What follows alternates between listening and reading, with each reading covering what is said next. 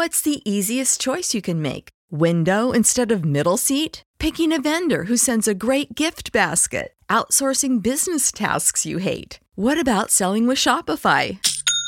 Whether you're selling a little or a lot, Shopify helps you do your thing, however you cha-ching. Shopify is the global commerce platform that helps you sell at every stage of your business. From the launch your online shop stage to the first real-life store stage, all the way to the did we just hit a million orders stage. Shopify's there to help you grow. Whether you're selling scented soap or offering outdoor outfits, Shopify helps you sell. Wherever and whatever you're selling, Shopify's got you covered. Sign up for a $1 per month trial period at shopify.com/try. Go to shopify.com/try now to grow your business, no matter what stage you're in. Shopify.com/try.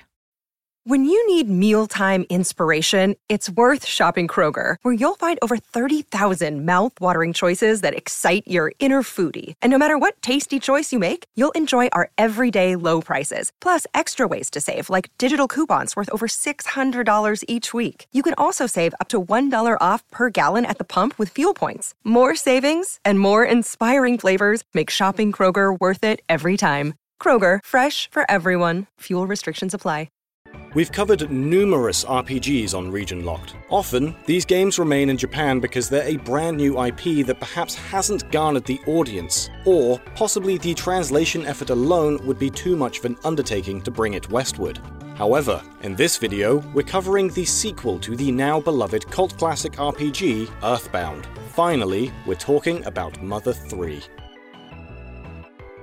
Developed by Nintendo subsidiaries HAL Labs and Brownie Brown, now known as 1UP Studios, Mother 3 released for the Game Boy Advance on April 20th, 2006. Mother 3 takes place sometime after the events of Earthbound. The game's story spans multiple characters, each with their own plot, and a variety of them joining the party only temporarily. The main focus of the title is Lucas, beginning when he is just a young child in Tazmily, a small village located in the Nowhere Islands, which doesn't have any form of currency. The villagers are all happy and work together to provide for one another. Twins Lucas and Klaus go with their mother, Hinawa, to visit her father in the mountains outside of the village. While there, the boys spend their time playing with the wildlife, Dragos, small dinosaur-like creatures. It doesn't take long for aliens wearing pig masks to appear and begin throwing explosives and setting fires in the forest. The boy's father, Flint, helps to protect the village and its inhabitants. Rain extinguishes the fire, and it's at this point that Flint finds out that his family are yet to return from the mountains. Flint sets out to find his wife and children, and the villagers split up, working together to find them. In the mountains, Flint comes across pigmen, creating bizarre creatures, amalgamations of both organic and robotic material. He finds their notebook, revealing that they think animals suck, and that they want to make them tougher and rougher. Flint then finds his children have been discovered by the villagers, who are keeping them warm by a fire after they fell into the river and had been washed ashore. After a short rest, a villager runs to Flint, informing him that his wife has passed away. She had been found with a Drago fang having pierced her heart. Flint, distraught and unable to contain his rage, grabs a log from out of the fire pit. Lashing out in front of his children, frightening them and the villagers, he attacks several citizens of Tazmily before being knocked unconscious. When Flint awakens, he finds himself in prison for his violent crimes, being the first person to ever be sent to the prison in Tazmily village. After Klaus breaks him out with a nail file hidden inside an apple, he sets out to find his wife's grave. There, he finds an emotional Lucas, who reveals that Klaus has gone to seek revenge against the Drago. On his journey to find Klaus, Flint meets the Magypsies, a collection of people who have been hidden from the world for a long time. They are neither human nor animal, man nor woman, capable of gifting people with psychic powers. They reveal that they have assisted Klaus, providing him with a powerful psionic attack, and have set him on his way. Flint finds the Drago that killed his wife, and after a fierce battle with the creature, he refrains from killing it for the sake of its child. Flint, however, did not end up finding Klaus. These events set the adventure in motion, not with a triumphant victory, but rather a tragedy of anger and death. The game follows the same gameplay as Earthbound for the most part, with the addition of hot springs throughout the world to recover health and saving being facilitated by speaking with frogs. A new feature of Mother 3 over earlier releases in the series is the inclusion of being able to perform combos during combat. When performing a standard melee attack, the player can attack an enemy multiple times by pressing the A button in time with the rhythm of a battle's background music, which differs between enemies. The player is able to attack up to a total of 16 times through this system, and if they are unable to determine the music's beat, they can put an enemy to sleep to make the beat more distinct over the melody. Series creator Shigesato Itoi had plans for a third entry in the Mother series as early as 1992, something he recalled in an interview with Famitsu that year. "I thought of it in the middle of the night. It was enough to make me rush and call my friend about it. Plus there's sort of a hint to it in Mother 2. I can't name any specifics because it's about the next game, but we're doing a CD-ROM for the Super Famicom." The sequel to Earthbound was first announced to the public in 1996, with the project being developed for the Nintendo 64. It did not take long for work to shift from the Nintendo 64 to the disk drive expansion, the Nintendo 64 DD. It was expected for the game to launch alongside the DD, but because of the team's lack of experience working with 3D and the new hardware, the title was continually delayed. 4 years after being announced, the game was cancelled in August of 2000. Satoru Iwata claimed the game was 30% done, while Shigeru Miyamoto said that it was about 60% finished, but neither wanted to release the game without it being 100% completed. The game was a huge undertaking for the N64 DD. In a discussion with Itoi, Miyamoto, and Iwata, the group divulged their extensive plans for the game. It's an RPG with 12 chapters, so each person has a different playing experience, something I'd never do now. But at the time, my ambitions were really out there, so I had ideas for how to run each chapter. I'd have one chapter work as a normal RPG, another chapter of just cutscenes, and another one with a game that had overlapping timelines, having 3 of the chapters made completely of still images and text to act as transitions. More information was slowly released as the game was being produced. It was planned to have more than 10 playable characters, each used for different chapters, with some main characters returning in other chapters as side characters for the party. The game was hoping to achieve a unique playing experience for each player. For example, a character could plant a seed in an earlier chapter and then find it has grown into a tree in a later one, helping them reach the top of a cliff, whereas another player might find an alternate path. A player might drop some food from their inventory in a certain location, which would then later attract enemies. The game was hoping to use the 64DD's internal clock, having night and day reflect what was happening in real time. A demo of the game was showcased at the Nintendo-sponsored Space World 1999 event, under the name Mother 3: The End of the Pig King. It contained playable sections in which the player took control of Flint, such as navigating a desert canyon, engaging in classic turn-based battles, riding a pork bean, exploring a snake-filled dungeon, and a town in which the player can interact with townsfolk. Several cutscenes were also shown, including footage of a band playing a song, Boney the dog running through rain, a character riding a dragon next to a bullet train, and a minecart scene with Lucas and Klaus speeding through caves and dungeons. IGN claimed this scene was clearly the visually most impressive sequence. Iwata blamed himself for the first cancellation of Mother 3.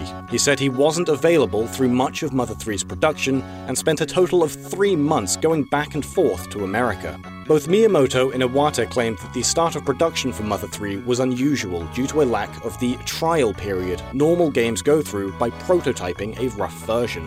Believing that the team from Earthbound would just transfer across all of their knowledge from the previous game's development, they jumped straight into the project, requiring new staff to be brought in to work on the game that hadn't had experience from the previous title. With these extra people on board, HAL Laboratories had to produce more games to have the funds to pay their staff. In the same interview, Iwata said that when creating Earthbound, the team managed to break past any proposed limitations the SNES had. The same mentality was carried forward to the N64 when creating Mother 3. This meant the production got out of hand, and with Iwata not on site for a lot of the production, when he returned, he spent 9 months going over what had already been produced, rather than progressing with the development. Iwata was even hospitalized at one point from overwork and stress on the project. Different measures were taken to try and get the game released for Christmas 1999, including bringing on some of the staff that had worked on Pokémon Stadium. The team tried to get the game down from 12 chapters to just 7, but this still did not help. The date of release was moved to the following Christmas. However, by August 2000, the decision had to be made as to whether to sacrifice all of the other games that HAL had in the pipeline, or to simply just cancel Mother 3. Though it seemed like Mother 3 would never be completed, Miyamoto, on the day of cancellation, was already contemplating what format Mother 3 could take instead, such as being adapted into a film or book. He even proposed shifting development over to the Game Boy Advance, though this idea was shot down by several other producers. However, this idea came to fruition 3 years later in 2003, when brought back to life with the team going back to working with 2D graphics on the Game Boy Advance. The main inspiration for Mother 3 was La Grande Cahier, or The Notebook in the West, by Agatha Christophe. It's the first book in a trilogy about twins surviving in World War II. Itoi claimed in an interview with MyCom Inc., it's similar to an RPG, and it has an incredible presence. Lucas and Klaus, the protagonist twins from Mother 3, are named after the twins in the book. Itoi also claimed in an interview with Nintendo Dream magazine that the David Lynch TV show, Twin Peaks, and J.J. Abrams' Lost, which he was watching at the time, were the main inspiration for Tane Island. It was his intention for the island to reflect the player's worst nightmare, and the temporary dialogue which was used during development was so unpleasant that he had to rewrite it in order to tone it down.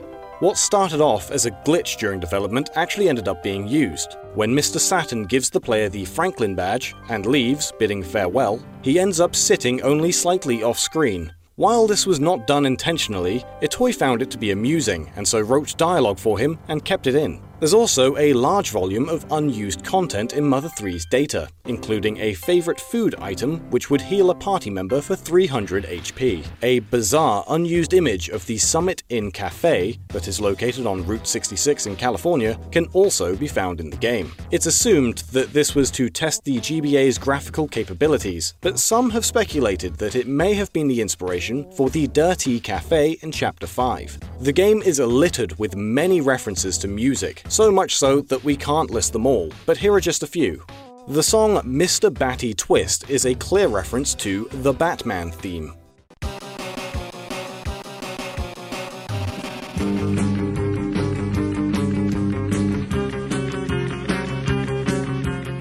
And Enter the Pig Masks has a similar tune to a section of the Godzilla theme.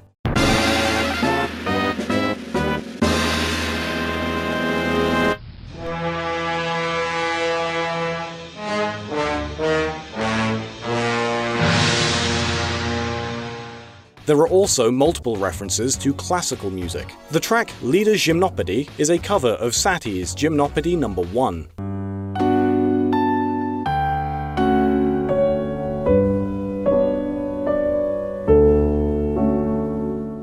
And Ode to Ancestors' 8th movement is a medley of various tracks composed by Bach, Vivaldi, and Handel. The enemy, Gently Weeping Guitar, is a reference to the Beatles track While My Guitar Gently Weeps.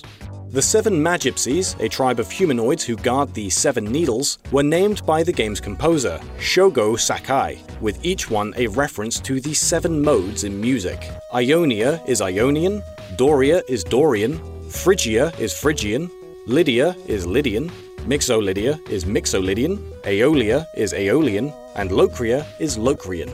The GBA contains a CPU dedicated to playing Game Boy and Game Boy Color titles on the Game Boy Advance, which Mother 3 uses in order to play 2 tracks in the game, an 8-bit variation of No Eating Crackers in the Cinema and Porky's Porkies. There were actually 2 music albums released for the game in Japan, Mother 3 Plus and Mother 3i, as well as a digital release on iTunes in North America, though it has since been removed from the store.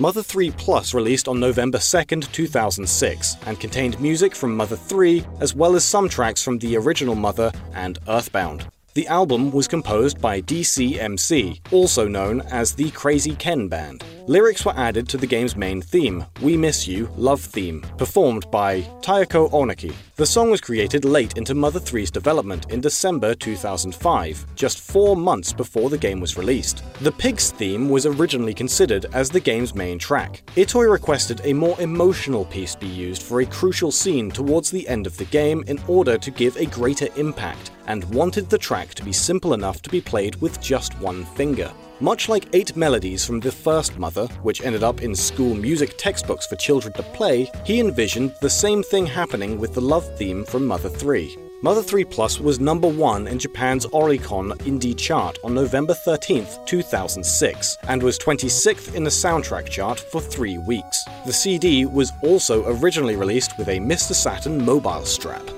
Mother 3i was released just a few months later on February 6, 2007, and was composed by Shogo Sakai. It contained different tracks to those found on Mother 3 Plus, but across both albums, not all of the staggering 250 tracks featured in the game have been commercially released. While Mother 3 never saw release in the West, both Lucas and Klaus appear in Super Smash Bros. From Brawl onwards. Lucas was initially intended to replace Ness in Melee, but Sakurai decided against this after the continuous delays. Their appearance in the Smash series makes them the only playable characters to be from a game not released outside of Japan. Despite the online presence and popularity of Mother 3, Nintendo has continually teased the idea of the game receiving localization, but never committed. The reasons behind this decision have never been made fully clear, and so fans have made a number of assumptions as to why this might be. Above all else, people look to sales of the earlier released Earthbound on SNES. The game was notorious for its advertising, which many blame for its lackluster sales, as well as the fact that it was released while focus was moving away from the SNES. Despite this, the game has a strong Western following, and has shown reasonable sales through digital re-releases. Mother 3 was also created for the Game Boy Advance at a time when Nintendo had begun to focus on their newest handheld, the Nintendo DS. During 2006, several games were published by Nintendo for the GBA in Japan, but only 2 other titles were released in the US, Pokémon Mystery Dungeon and Game Freak's Drill Dozer.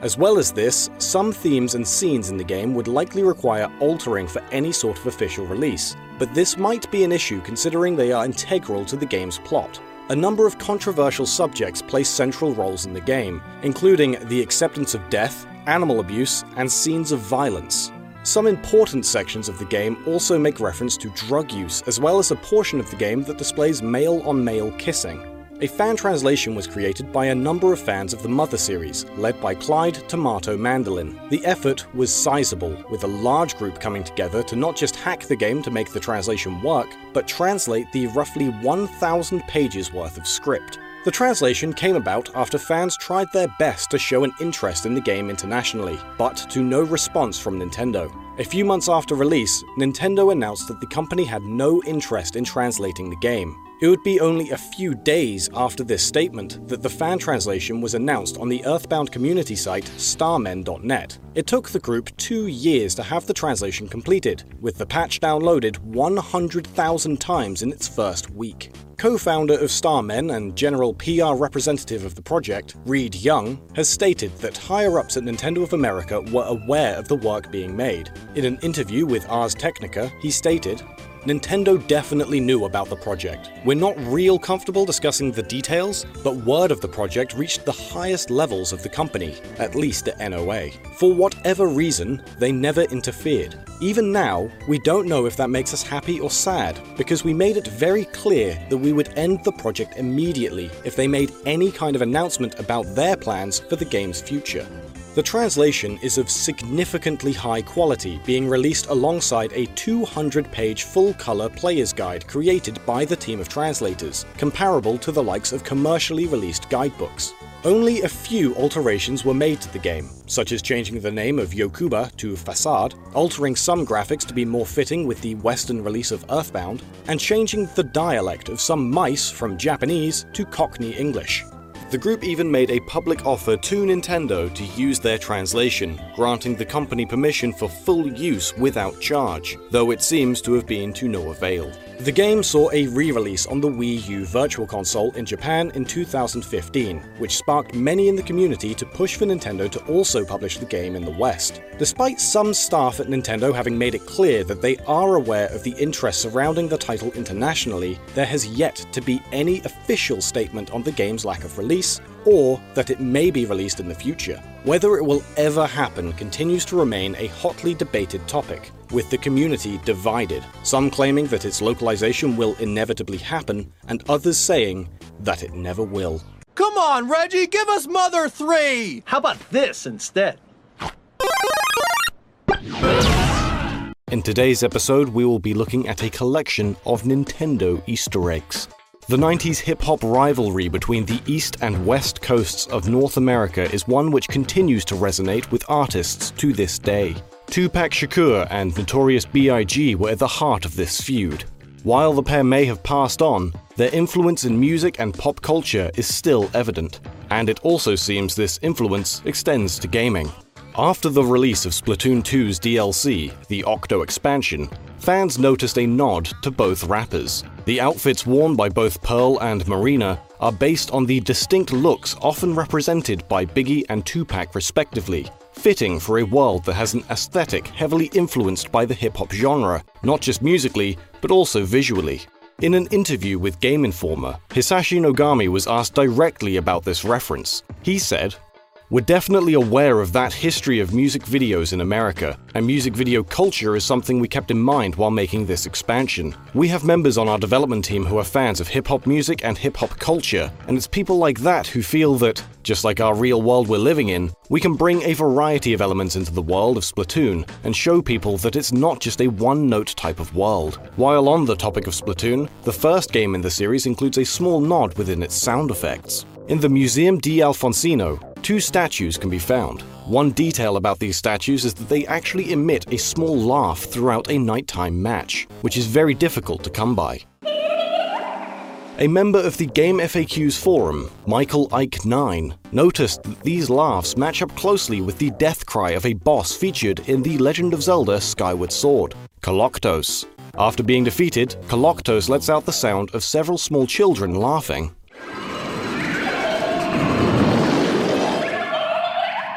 There's no confirmation as to whether this was an intentional nod to Skyward Sword, or whether it's just a member of the team reusing a sound clip from Nintendo's extensive audio asset library. From fishy to funky, next we're looking at a fresh little reference hidden away in Donkey Kong Country Tropical Freeze. When the player controls Funky Kong, upon leaving his fly and buy store, there's a chance that Torx will spur the player on by exclaiming, "Give him the old banana slammer, dude!" This line is in reference to Donkey Kong's catchphrase from the short-lived, horrendously animated Donkey Kong Country animated TV series. Banana slammer!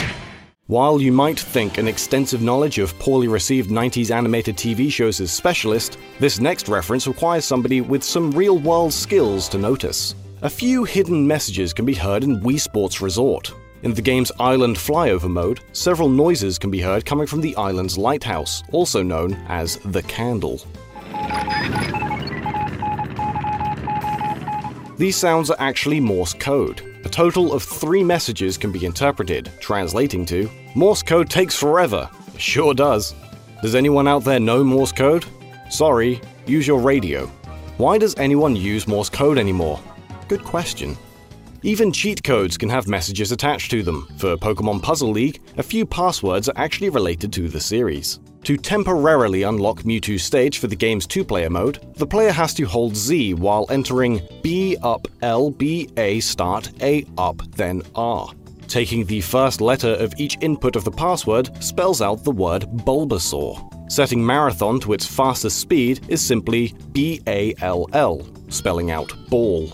And to unlock the cheat mode, the player simply enters ABRA twice, which, of course, refers to the Pokemon Abra. And now for this episode's random piece of trivia. We'll be looking at the 3DS's Street Pass Mii Plaza. Changes to games because of local law is relatively common, but sometimes that law can invoke the smallest of changes. In the Japanese and American Street Pass Mii Plaza, attempting to purchase DLC from a rabbit and then declining to buy it will cause the rabbit to depressively say, "Oh, I see." However, The European version removed the rabbit's morose response and replaced it with a more neutral, "fair enough," instead. This change was to abide with European laws put in place to prevent manipulating children into purchases, as the upset response to the player not spending money could be considered emotionally manipulative. The law states, games should not include practices that are aggressive or which otherwise have the potential to exploit a child's inherent inexperience, vulnerability, or credulity, or to place undue influence or pressure on a child to make a purchase.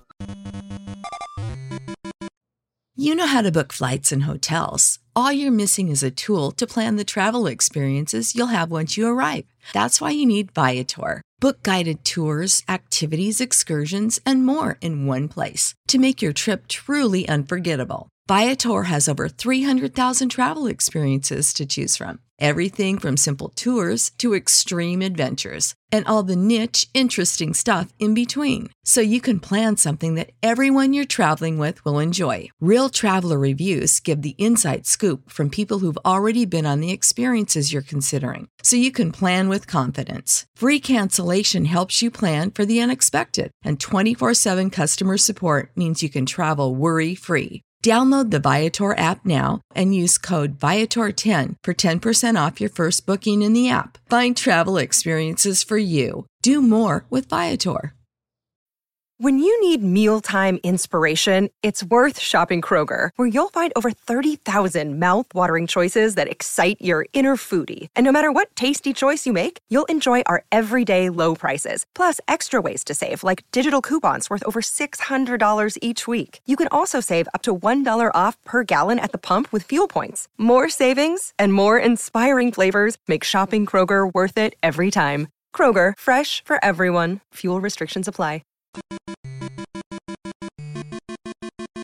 Did you know Kirby's design was originally a placeholder for another character and wasn't intended to be used at all? Kirby's creator, Masahiro Sakurai, became fond of Kirby's simple design and decided to make him the star of the game. At the time, the game was titled Twinkle Popo, and Kirby's name was Popopo. This was actually referenced in Kirby Mass Attack, which is set in the Popopo Islands. In a Game Informer interview with Shigeru Miyamoto, Miyamoto stated that the Kirby name was partly chosen because of John Kirby, who defended Nintendo in a lawsuit against Universal over similarities between the movie King Kong and the arcade game Donkey Kong. The name Kirby was on a list of potential names for the characters, and the developers thought it would be funny if John Kirby had a connection with their cute character. Another thing that influenced choosing the name Kirby was that Kirby's a soft, cute character. Cute Japanese characters often have soft-sounding names to match their appearance. Miyamoto thought that the juxtaposition of a cute character with a harsh-sounding name like Kirby was also funny. For a while, Kirby's color scheme was undecided. Sakurai wanted Kirby to be pink, but Miyamoto wanted him to be yellow. Ultimately, Nintendo decided Kirby should be pink. Miyamoto's yellow Kirby was used as the default color for Player 2 whenever there's multiple player-controlled Kirbys on screen. Before Kirby's final color scheme was chosen, Nintendo of America localized Kirby's Dream Land. They were confused as to whether Kirby was pink or yellow and didn't know how to represent him on the box art. They decided to play it safe and make Kirby white like he appears in the game. And speaking of box art, several Kirby games had their covers changed in the West. The Japanese versions all show Kirby smiling or neutral, but the North American box art all show Kirby angry. It's thought these changes were made to compensate for cultural differences between Japan and North America. Kirby's Epic Yarn wasn't originally a Kirby game at all. It started off as a game called Fluff of Yarn and starred Prince Fluff. The game was reworked over several months to fit more in line with the Kirby universe. Kirby took the lead role, and Prince Fluff was pushed to the side, becoming Kirby's partner. Kirby's Return to Dreamland also had an unusual development period. Development began shortly after Kirby 64, The Crystal Shards was completed, meaning Return to Dreamland had a development cycle of 11 years. The style of the game started off very similar to Crystal Shards, with 2D movement on a 3D environment. It also supported 4 characters. This is the version of the game we saw at E3 2005 and was set to be released that same year. The game was scrapped due to problems with the 4-player mechanics. The second attempt at making a new Kirby game was a sort of open-world 3D platforming game. The developers didn't feel the game achieved the level of quality they were hoping for, and it never reached completion. The third attempt returned to the side-scrolling roots of Kirby, but had the graphical style of a pop-up book. The developers ultimately realized that the previous attempts failed because of the focus on multiplayer, so they decided to refocus their efforts on creating a fun single-player game. This final attempt used some elements from the failed experiments and became Kirby's Return to Dreamland. In Kirby's Return to Dreamland, if you take the first letter from the title of every level in the game besides the final level, Another Dimension, they will spell out the word crowned. The game's final boss wears a crown, and a theme called Crowned plays during the final boss battle in the game's extra mode. The French version of the game also has a hidden word, where the first letter of each of the levels spells parfait, which means perfect in French. Kirby's Dream Collection also has a hidden word. In the game's challenge mode, the levels are named Happiness Hall, Apricot Atrium, and Last Land. Taking the first letter from each level spells out HAL, a self-referential nod from the game's developers, HAL Laboratory. In Kirby Canvas Curse, the first letter from the title of each level, besides the game's final level, spells out Rainbow. Something similar occurs in Kirby's Adventure, where the levels spell out Vib G Yor. When read backwards, it says Roy G Biv, which is an acronym for remembering the colors of the rainbow. Kirby 64, the Crystal Shard's fifth world, holds a rather bleak secret. You might notice that it bears a striking resemblance to Earth, but is entirely frozen over. The world has factories full of robots, but with no biological operators in sight. Nintendo has said that the inhabitants of the planet all had to move, presumably because of the climate. This has led fans to speculate that Shiverstar is actually a post-apocalyptic Earth. It's not sure what Nintendo's intention was when making Shiverstar, but it could be some sort of statement on climate change, or possibly even a suggestion that Kirby takes place in our own universe. In the Spring Breeze fight with King Dedede and Kirby Superstar, you can see Toad, Mario, Luigi, and Birdo making a cameo appearance in the stands. What makes this cameo even more interesting is that these aren't the only characters that were meant to be shown. Scrolling outside of the viewable area of the screen will show Princess Peach, Poppy Bros Jr., and Bowser. Princess Peach was partially viewable, and this is probably why she was moved to be fully viewable in the stands of Kirby Superstar Ultra for the DS. Some other secrets and Easter eggs include Kirby dancing on the pause screen of Kirby's Dream Land if you wait for 20 seconds, and a crude drawing of a naked woman in the background of the level Red Canyon. There's also an unused Waddle Doo enemy in Kirby's Block Ball, where the Waddle Doo's death animation shows his eye bursting out of his head. Kirby's creator, Masahiro Sakurai, also provided the voice of King Dedede in Kirby 64 and Super Smash Bros. Brawl. In today's episode, we'll be looking at changes in re-releases of Nintendo games. Games are often changed and updated over time, and these changes range anywhere from small bug fixes to a total overhaul of a game's mechanics. This can be done with downloadable patches and DLC, or in the case of the Pokémon franchise, with re-releases of games. The Safari Zone in Pokémon Red and Blue requires a $500 entrance fee to be paid up front, providing the player with access to the park, 30 Safari Balls, and a 500-step limit. If the player is exceptionally careless with their money and runs out of funds to be able to afford this entrance fee, they will unfortunately get stuck. This situation could arise if the player runs out of trainers to fight and has no items to sell. Without funds to enter the park, the player would be halted from progress in the game, as the park contains HM03, Surf, which allows players to travel to Cinnabar Island. With Pokémon Yellow, it seems the developers felt this was a big enough issue to be addressed. As a result, with this release of Yellow, if the player speaks with the Safari Zone worker without the money to enter, he will take pity and allow the player to enter with only a single Safari Ball. This change was made so that players wouldn't find themselves in a position where they'd have to restart the game from the very beginning if they found themselves in the unlikely scenario of having no funds. While this friendly fix was added in Pokémon Yellow, the original text of the attendant telling the player that they can't enter without paying the fee can still be found in the game's data. This wouldn't be the last time a Pokémon game would be updated to fix an oversight. The game Pokémon Mystery Dungeon Red Rescue Team and Blue Rescue Team were released together and would connect in an unusual way. One title would go into the Game Boy Advance slot, and the other would go into the Nintendo DS cartridge slot, allowing them to interact. This inventive use of the DS had some unforeseen consequences, however. Due to a programming error in the original Japanese release of Blue Rescue Team, the game would cause any and all save data to be erased from the Game Boy Advance game in the bottom slot if it wasn't Red Rescue Team. In other words, players could lose their save files by attempting to play other Game Boy Advance games between sessions of Blue Rescue Team, if they didn't take out their Game Boy Advance cartridge before booting up Blue Rescue Team. This was clearly a big issue for people making use of the DS's backwards compatibility, and the bug was fixed in all subsequent releases of Blue Rescue Team. Another example of changes made to a re-release of a game can be found in the 3DS Virtual Console version of The Legend of Zelda: Link's Awakening DX, released more than a decade after the original.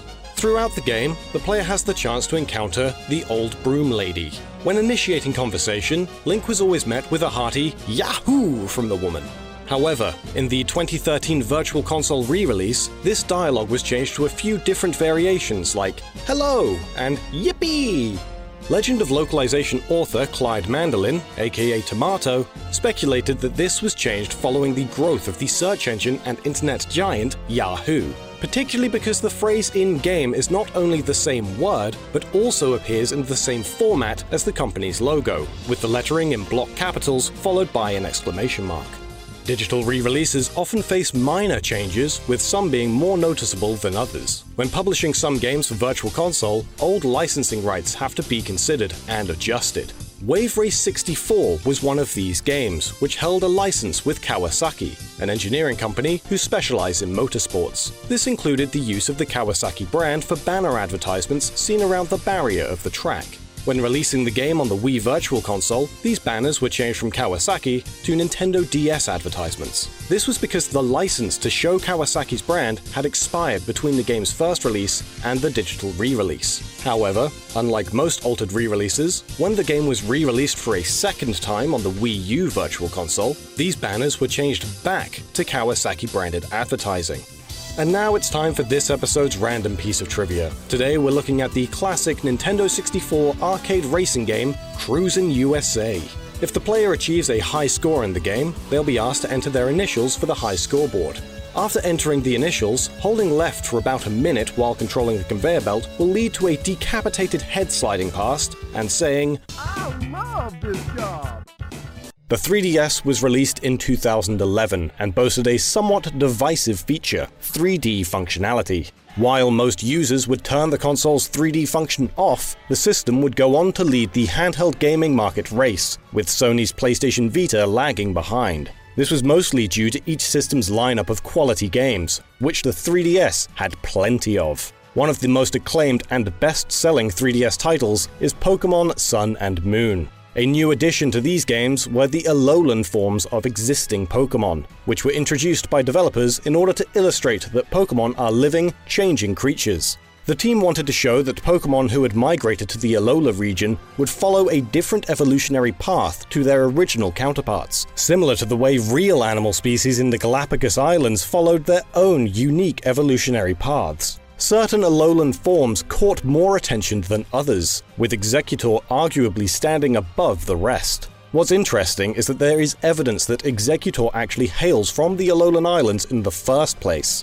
Its Pokédex entry in Pokémon Ruby, Sapphire, and Emerald, and their remakes, states the Executor originates from the tropics. Funnily enough, Alola is the first tropical setting in the series, and features its own version of the creature. Executor's Pokémon Crystal Pokédex also states that in a good environment, it will grow more heads, as is seen on its Alolan form's extra branch. And Pokémon Sun's Pokédex states that Alola is the best environment for this Pokémon. The creature's design may also be a nod to artwork for the Japanese Jungle trading card booster box, which depicts Executor with an elongated body.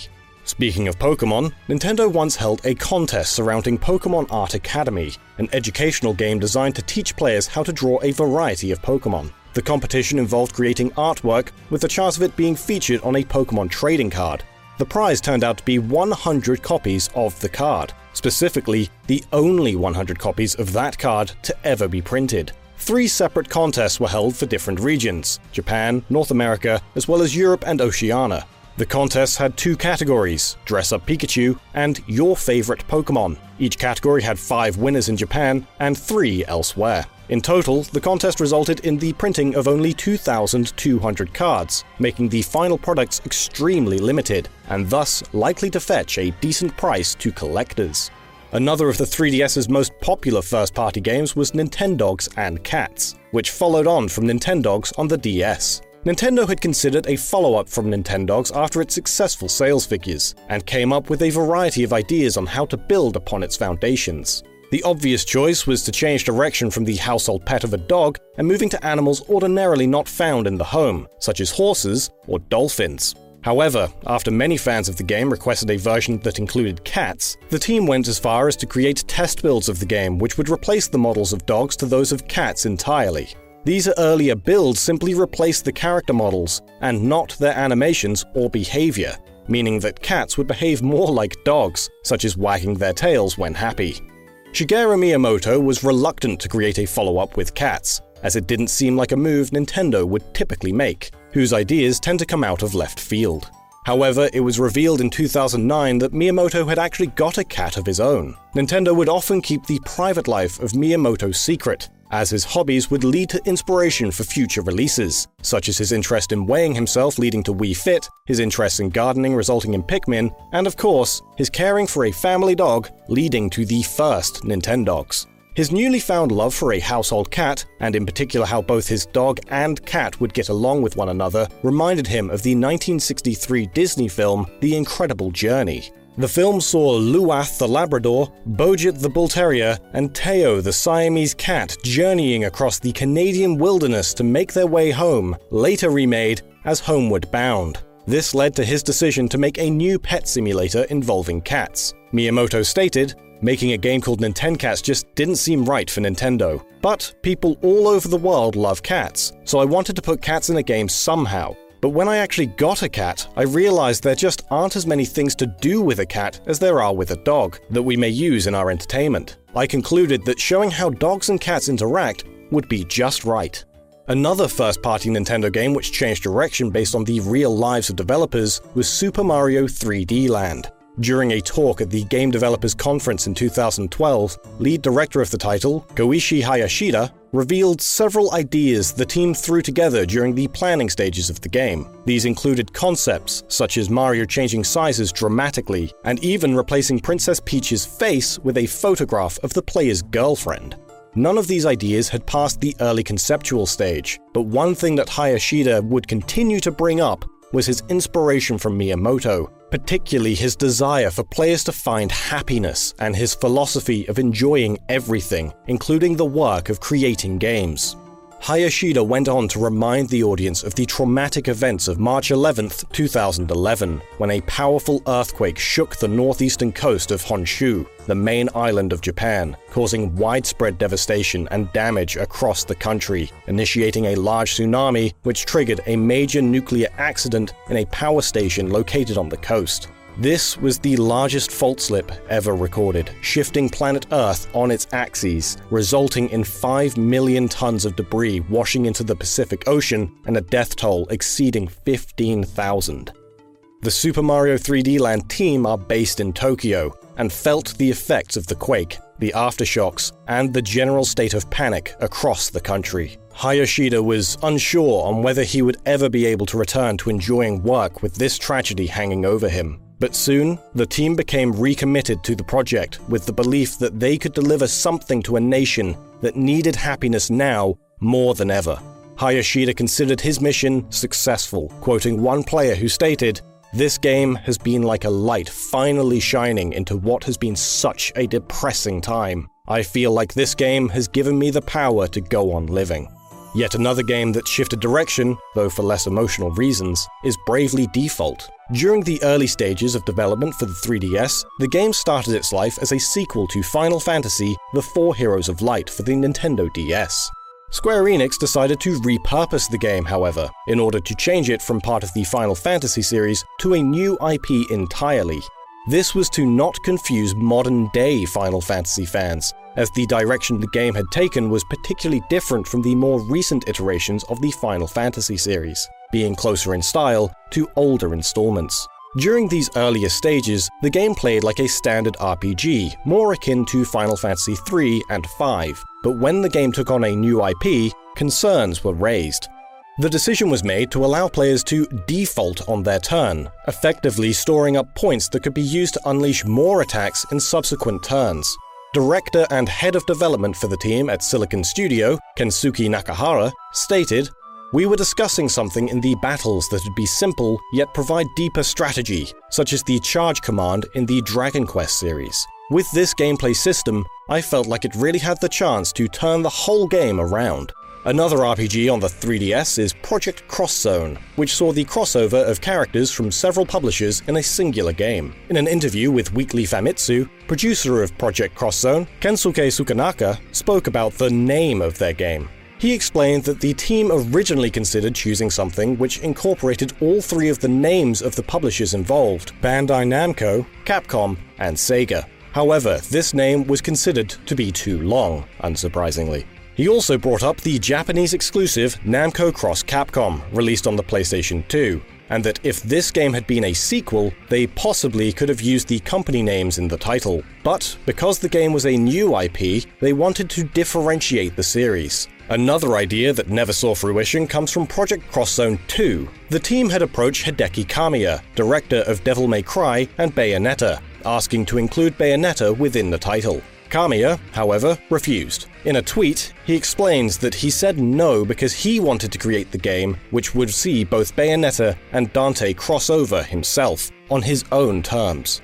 After considering the fans of both series, he now somewhat regrets the decision. However, if Project Cross Zone 3 does ever come out, he would like her to join the roster. Making a game appeal to an audience is important, and many developers believe that the audience likely knows what best appeals to them. Before the release of Epic Mickey Power of Illusion, Disney asked their fans to vote on which version of the game's box art should be used, one that showed the game's villains and one which did not. Ultimately, the audience chose the design showing the villains, though this brought with it a remnant of earlier ideas. Wonderland, the world of Alice in Wonderland, was originally going to make an appearance in the first Epic Mickey, and again in this sequel, but it ended up being cut. However, this didn't stop the Queen of Hearts appearing on early versions of the front cover, despite never showing up in the game itself. She was later replaced with the Mad Hatter, who actually does feature in the game, though not as a villain.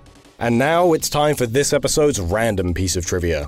Today we're talking about Johnny from the classic SNES RPG Chrono Trigger. Johnny is a cyborg from the future capable of transforming his body into a motorcycle. It's believed that he's based on the character of Danny Zuko, the leader of the gang T-Birds from the 1978 film Grease, played by John Travolta. Johnny's tire extensions also feature the brand name Bad Year, a parody of the real-life tire manufacturer Goodyear. Johnny actually goes on to make a reappearance in Chrono Cross, albeit in a small cameo form, demonstrating his untimely demise. Johnny's broken body can be seen along the roadside in the Dead Sea, near the Highwayman. Save big on brunch for mom, all in the Kroger app. Get 16-ounce packs of flavorful Angus 90% lean ground sirloin for $4.99 each with a digital coupon. Then buy 2, get 2 free on 12 packs of delicious Coca-Cola, Pepsi, or 7-Up, all with your card. Shop these deals at your local Kroger today, or tap the screen now to download the Kroger app to save big today. Kroger, fresh for everyone.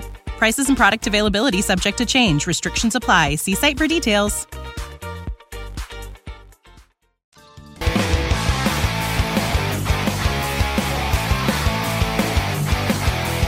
Did you know? Splatoon was once going to be a Mario game, but Nintendo wanted a new franchise from Shigeru Miyamoto's junior team. The Splatoon team was formed from 10 developers of the core Animal Crossing team, and they were later joined by the director of Star Fox 64 3D. Many members of the team had worked together on various projects for the Wii U's launch, including the system's user interface and Nintendo Land. The central gameplay function of spraying ink to claim territory was chosen from a pool of over 70 ideas. When the game's core idea was first decided on, Nintendo was so far from creating characters and branding that the player was represented as a white or black box with a smaller box attached to it. The developers referred to these blocks as tofu with noses that shot ink.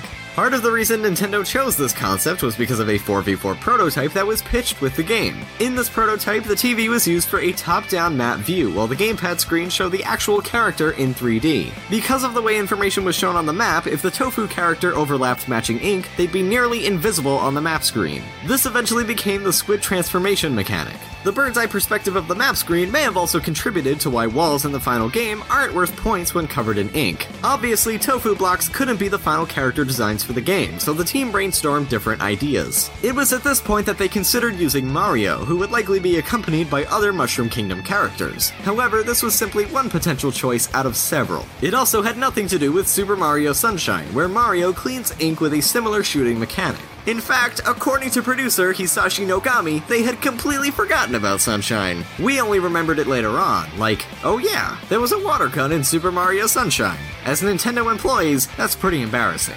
When discussing why the team eventually went with making a new IP versus using Mario, Shigeru Miyamoto said, "When we talked about the possibility of it being Mario, of course we could think of the advantages. Anybody would be willing to touch it as soon as we announced that we had a new Mario game. But at the same time, we had some worries. If it were Mario, we wouldn't be able to create a new IP." Before they arrived at the Inkling design featured in the final game, a humanoid rabbit form was briefly considered. As rabbits are often variations of white, the ink would be easily visible, and their ears would move when viewed from the bird's eye view map, which would help the player keep track of which direction their character is facing. When the design was pitched to the whole team and other Nintendo employees, people were confused as to why rabbits would be shooting ink, so they once again redesigned the characters. The last stop before their final design was an anthropomorphic squid creature that walked upright and presumably didn't change form. However, the team felt this iteration wouldn't come across as likable and eventually settled on using transforming Inklings. One clever detail in the humanoid Inklings design is that they retain their 10 squid appendages. They have 2 arms, 2 legs, 2 large tentacles which form their major hair features, and then 4 smaller tendrils above the back of their neck.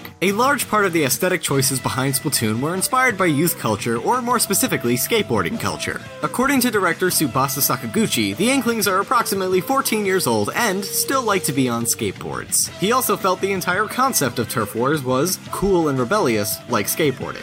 This idea inspired the rock-centric soundtrack for the multiplayer gameplay. Additionally, one of the levels is just flat out a skate park, and many of the other levels feature structures such as vert ramps and bowls. The urban environment featured in most of the levels is slightly inspired by the ink itself, which reminded the developers of graffiti, a theme realized in the Miiverse graffiti across the levels. This spun off into the fashion featured in the game, which was allegedly chosen because a staff member likes that kind of clothing. In an interview with Nintendo Life, Sakaguchi explained that the 2 dancing Inklings, which sometimes show up in Inkopolis, are inspired by a piece of Japanese urban culture. In Japan, after closing hours, a lot of young people dance outside shopping malls. 4 of our staff members actually took motion capture of us dancing, and some of these routines made it into the game. Sakaguchi's own dances were apparently not good enough to be in the game. The world of Splatoon has some self-referential secrets. The amiibo box found in Inkopolis is actually a full render of the one in real life. However, the text on the box is replaced with Splatoon's Inkling language. The team also had some fun hiding secrets in the game's promotional material. The music used in the game's trailer includes a number of mostly female Nintendo staff shouting Splatoon. To promote the game in the United States, Nintendo held the Splatoon Mess Fest at Santa Monica Pier in California. The fest hosted an obstacle course inspired by a level in the game and saw celebrities and fans getting inked. In Canada, Nintendo teamed up with Yogurt's Froyo to serve Squidsicle Sorbet and Inkberry Froyo in various locations. Meanwhile, in the UK, Nintendo partnered with Adrenaline Alley Skate Park. They covered the park with Splatoon-themed graffiti and props and installed Wii U demo stations for the public to play on. There are several regional differences between the European, American, and Japanese versions of Splatoon. The dialogue during the final boss fight is completely different between the European and American versions. In the American version, DJ Octavio makes constant puns, whereas he makes none in the European version. Between the Japanese and English versions of the game, many of the weapons are named something totally different. The ink brush in Japanese is simply called Pablo, named after the famous artist Pablo Picasso. The Aerospray MG, the Splashomatic, and the Splooshomatic are the Pro Modeler MG, Sharp Marker, and Bold Marker in Japan. These changes are most likely references to model kit building, a hobby that is far more popular in Japan than it is in America. Lastly, the Octobrush is called Hakusai in Japan. This is a reference to the Edo period artist Katsushika Hakusai, painter of a piece called The Dream of the Fisherman's Wife. The painting shows a woman in an explicitly sexual situation with a pair of octopuses. In today's episode, we'll be looking at a number of gaming-related lawsuits. Nintendo is a force to be reckoned with in the gaming industry. That doesn't make them untouchable or above the law. While a lawsuit against a company doesn't necessarily expose them for malicious intent, the reasons behind some charges can demonstrate a small lack of thought or care. When promoting their re-release of Donkey Kong Country Returns for 3DS, the company promoted the title at the Los Angeles Zoo. Their press release claimed that fans will get a chance to spend time with Donkey Kong and some of his friends from the Animal Kingdom. Throughout the day of the game's launch, May 24, 2013, actor Parker Mills was hired to wear a Donkey Kong outfit in the park. While this should have been a simple acting gig, Mills was denied the chance to take any breaks throughout the day, and wasn't given any of the required ice packs or even cold drinks to cool him down in the suit. This was particularly harsh, as he would be entertaining guests under the sweltering Southern Californian sun. Unsurprisingly, legal action was taken against Nintendo. The lawsuit alleged that the company's ambassador at the event, who escorted, oversaw, and instructed Mills for the day, failed to provide the proper care for their client.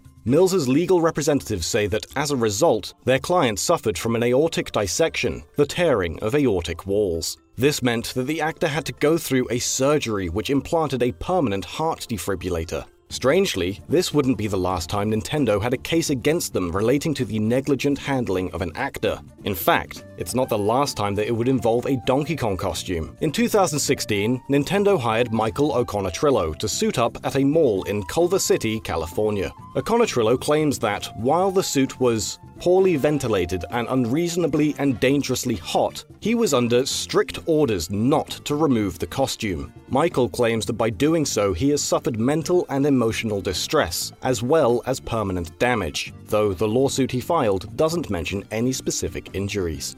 Nintendo has even had legal issues with Donkey Kong in his digital form in the past. Ikegami Shunshinki, a Japanese manufacturing company who operated a video game division in the mid-80s, helped Nintendo create their arcade release of the original Donkey Kong. Ikegami Shunshinki held a contract with Nintendo for the programming and manufacture of numerous arcade titles, including Donkey Kong, with Shigeru Miyamoto giving the company ideas and character designs to be put into the game. This contract meant that Ikegami Shunshinki would have the exclusive rights for producing the Donkey Kong arcade boards, a clause which Nintendo ignored, producing their own boards to keep up with the unexpected high demand for the game. Nintendo hired another company, Iwasaki Engineering, to reverse engineer the game to produce a sequel. This was because, as the game was originally produced by Ikegami, Nintendo didn't have a copy of the original source code for Donkey Kong in their possession. Ikegami Shunshinki believed that Nintendo violated their contractual agreement over the game's ownership, claiming that Ikegami held ownership over the Donkey Kong code. In response, Nintendo filed an injunction against the company in 1983. In retaliation, Ikegami filed a lawsuit against Nintendo regarding both Donkey Kong and Donkey Kong Jr., a case which would go on until 1990, when a court decided that Nintendo did not own the original Donkey Kong arcade code. The two companies would go on to settle out of court, and despite the ruling, the arcade release of Donkey Kong would see two ports, one in Donkey Kong 64's Frantic Factory, and again as its own release on the Nintendo Switch under the Arcade Archives banner. Speaking of the Switch, the device itself is at the heart of its own lawsuit. In August 2017, GameVice, previously known as WikiPad Inc., claimed that Nintendo has infringed on their patent for their Joy-Con controllers. The patent, which was filed in 2012, relates to a pair of control modules which connect with a separate and distinct digital device. This patent was granted and served as the basis for their WikiPad, an Android tablet with its own detachable controllers which released in 2013 to mixed reviews. While looking to recoup damages from Nintendo, GameVice is also seeking out an injunction against the game's publisher, which will prevent Nintendo from continuing to sell the Switch itself. Their reasoning is that the sale of the Switch has caused and is continuing to cause damage and irreparable injury to GameVice. Most courts demonstrate a reluctance for injunctions against patent-related sales, meaning that such a move would be unlikely to play out, even if to prevent the sale of a product that directly competes with their own. While GameVice's WikiPad product is no longer manufactured and sold in stores, the company itself has since moved on to creating game controller peripherals for other mobile devices, such as phones and tablets, granting some gravity to their claims of damages from a competitor making use of their patent. Nintendo encountering legal battles with their peripherals is also nothing new. In 1991, Nintendo and Toys R Us faced a lawsuit looking for $10,000 in damages when Nicole Labruzzi received medical attention for carpal tunnel syndrome, a form of repetitive strain injury. Labruzzi would spend several hours a day for several weeks playing video games, in particular using the NES light gun controller to play Duck Hunt. While her issues lessened after she stopped playing the game, she would still feel numbness when trying to perform basic actions such as typing or carrying bags of shopping. Her legal team argued that the game should have been designed differently, or at least had a warning attached to the product which informed the customer of the potential for injury. This was one of the earliest cases of a claim against a company for strains relating to video games, coining the name Nintenditis. Did you know? Before Amiibo even existed, Nintendo had the chance to make a game using toys and RFID technology, the same tech found in Amiibo. Publisher Activision approached Nintendo about a partnership for a new RFID-based project which would include toys coming to life in a video game. Nintendo was initially interested in the offer, but ultimately turned it down. The venture was developed into the Skylanders series, which has gone on to gross over $3 billion. Skylanders developer Paul Ritchie told Polygon.com, "They were just like, we have never seen anything like this before." I've always wondered about the full meaning of that comment. Clearly they have properties well suited to this world. Why it is they didn't rush in here will probably haunt them for the rest of their days. Though the Skylanders toy line had huge success, Nintendo's Amiibo currently has a greater market share than Activision's product. Amiibo were not Nintendo's first attempt at a Toys to Life video game. The downloadable title Pokémon Rumble U was their flagship attempt at using the Wii U's near-field communication RFID technology. The game did relatively well, debuting at the #1 slot on the Wii U eShop, though it was considered a critical failure. Roughly a year after the release of Pokémon Rumble U, Nintendo showcased a prototype Mario figurine at an investors meeting. The platform was codenamed NFP for both NFC featured platform and Nintendo figurine platform. The toys were said to work across multiple games, and gamers were told they'd be given more details about the project during E3 2014. At their E3 event, Nintendo officially unveiled Amiibo to the public, along with Amiibo functionality in Super Smash Bros. For Wii U. Currently, around 15 million Amiibo have been sold, with the Super Smash Bros. Link figurines selling the most units. Nintendo did not expect Amiibo to sell anywhere near as well as they have been. Nintendo UK's James Honeywell told MVC, "Right from the outset we hoped Amiibo would be strong, but even our expectations have been smashed. Amiibo supply has never been on par with demand, as seen with the Gold Mario figurine. Target stock of that Amiibo sold out in just 15 minutes. Nintendo's lowballed expectations might also explain why Amiibo stock has been so scarce. That said, some outlying factors have made the situation worse. One strange example is that a truck carrying Splatoon Amiibo was stolen in the UK. Retailer Games said that due to the robbery, it wouldn't be able to supply the special edition version of the game. The special edition came with the Squid Amiibo, and buying this version was the only way to get the Squid figurine in Europe. Nintendo sent out extra stock to make sure consumers could find a copy of the actual game, and Game offered a £10 discount, equal to $15 to affected customers. It's not currently known if the truck was a random case of theft, or if the robbers targeted the vehicle because of its rare Amiibo cargo. Fans have been notably upset about persistent Amiibo shortages, but they aren't the only ones criticizing Nintendo. Executive producer of Disney Infinity, John Vignacchi, criticized Nintendo over Amiibo stock shortages, saying it is irresponsible and rude to your hardcore fans. Nintendo has apologized for the shortages and promised that more Amiibo will be manufactured to meet the demand in the future. The soon-to-be-released Amiibo cards are also intended to address the figurine shortages, as the cards are easier to produce. One lesser-known detail about Amiibo is that the font used in the brand's logo is Bohos 93. This is the same font used in the title screens for Super Mario Bros., Super Mario Bros. 2, and the new Super Mario Bros. Series. It's not known if this is a reference to Mario, or if Nintendo just likes the Bohos typeface. Several logo designs were developed before Nintendo decided on a final Amiibo logo. In the 2015 Nintendo Company Guide, variations of the Amiibo logo and some completely different packaging were shown off. These images also showcase a different design for both the Bowser and Mario figures. Early models from Nintendo's E3 digital event appeared to be much more detailed than the publicly available toys, leading many fans to be disappointed with the quality of the figurines. That said, it's apparently a common occurrence in the toy market for high-quality samples to be revealed, followed by less detailed mass-produced figures hitting store shelves. Speaking of toy production, prototype Amiibo have been smuggled out of Chinese production lines and put up for sale on Chinese and American auction sites. These Amiibo amiibo are generally molds that lack paint and in several cases were unfinished prototypes. One model was a Mii Sword Fighter amiibo, which at the time had not even been announced yet. And that's not the only amiibo leak that's taken place. In February of 2015, Nintendo of America accidentally leaked safety documents showcasing gold and silver Mario amiibos months before their official reveals. Nintendo have also experimented with the idea of making amiibo focused on objects rather than characters. During an interview at E3 2015, Shigeru Miyamoto told IGN that he wants an R-Wing amiibo. Earlier, we talked about how the 3D model of the R-Wing will actually transform into a two-legged walker in the game. We have an actual model, and we're thinking how much it would actually cost to make when it's transformable. Can we actually do that?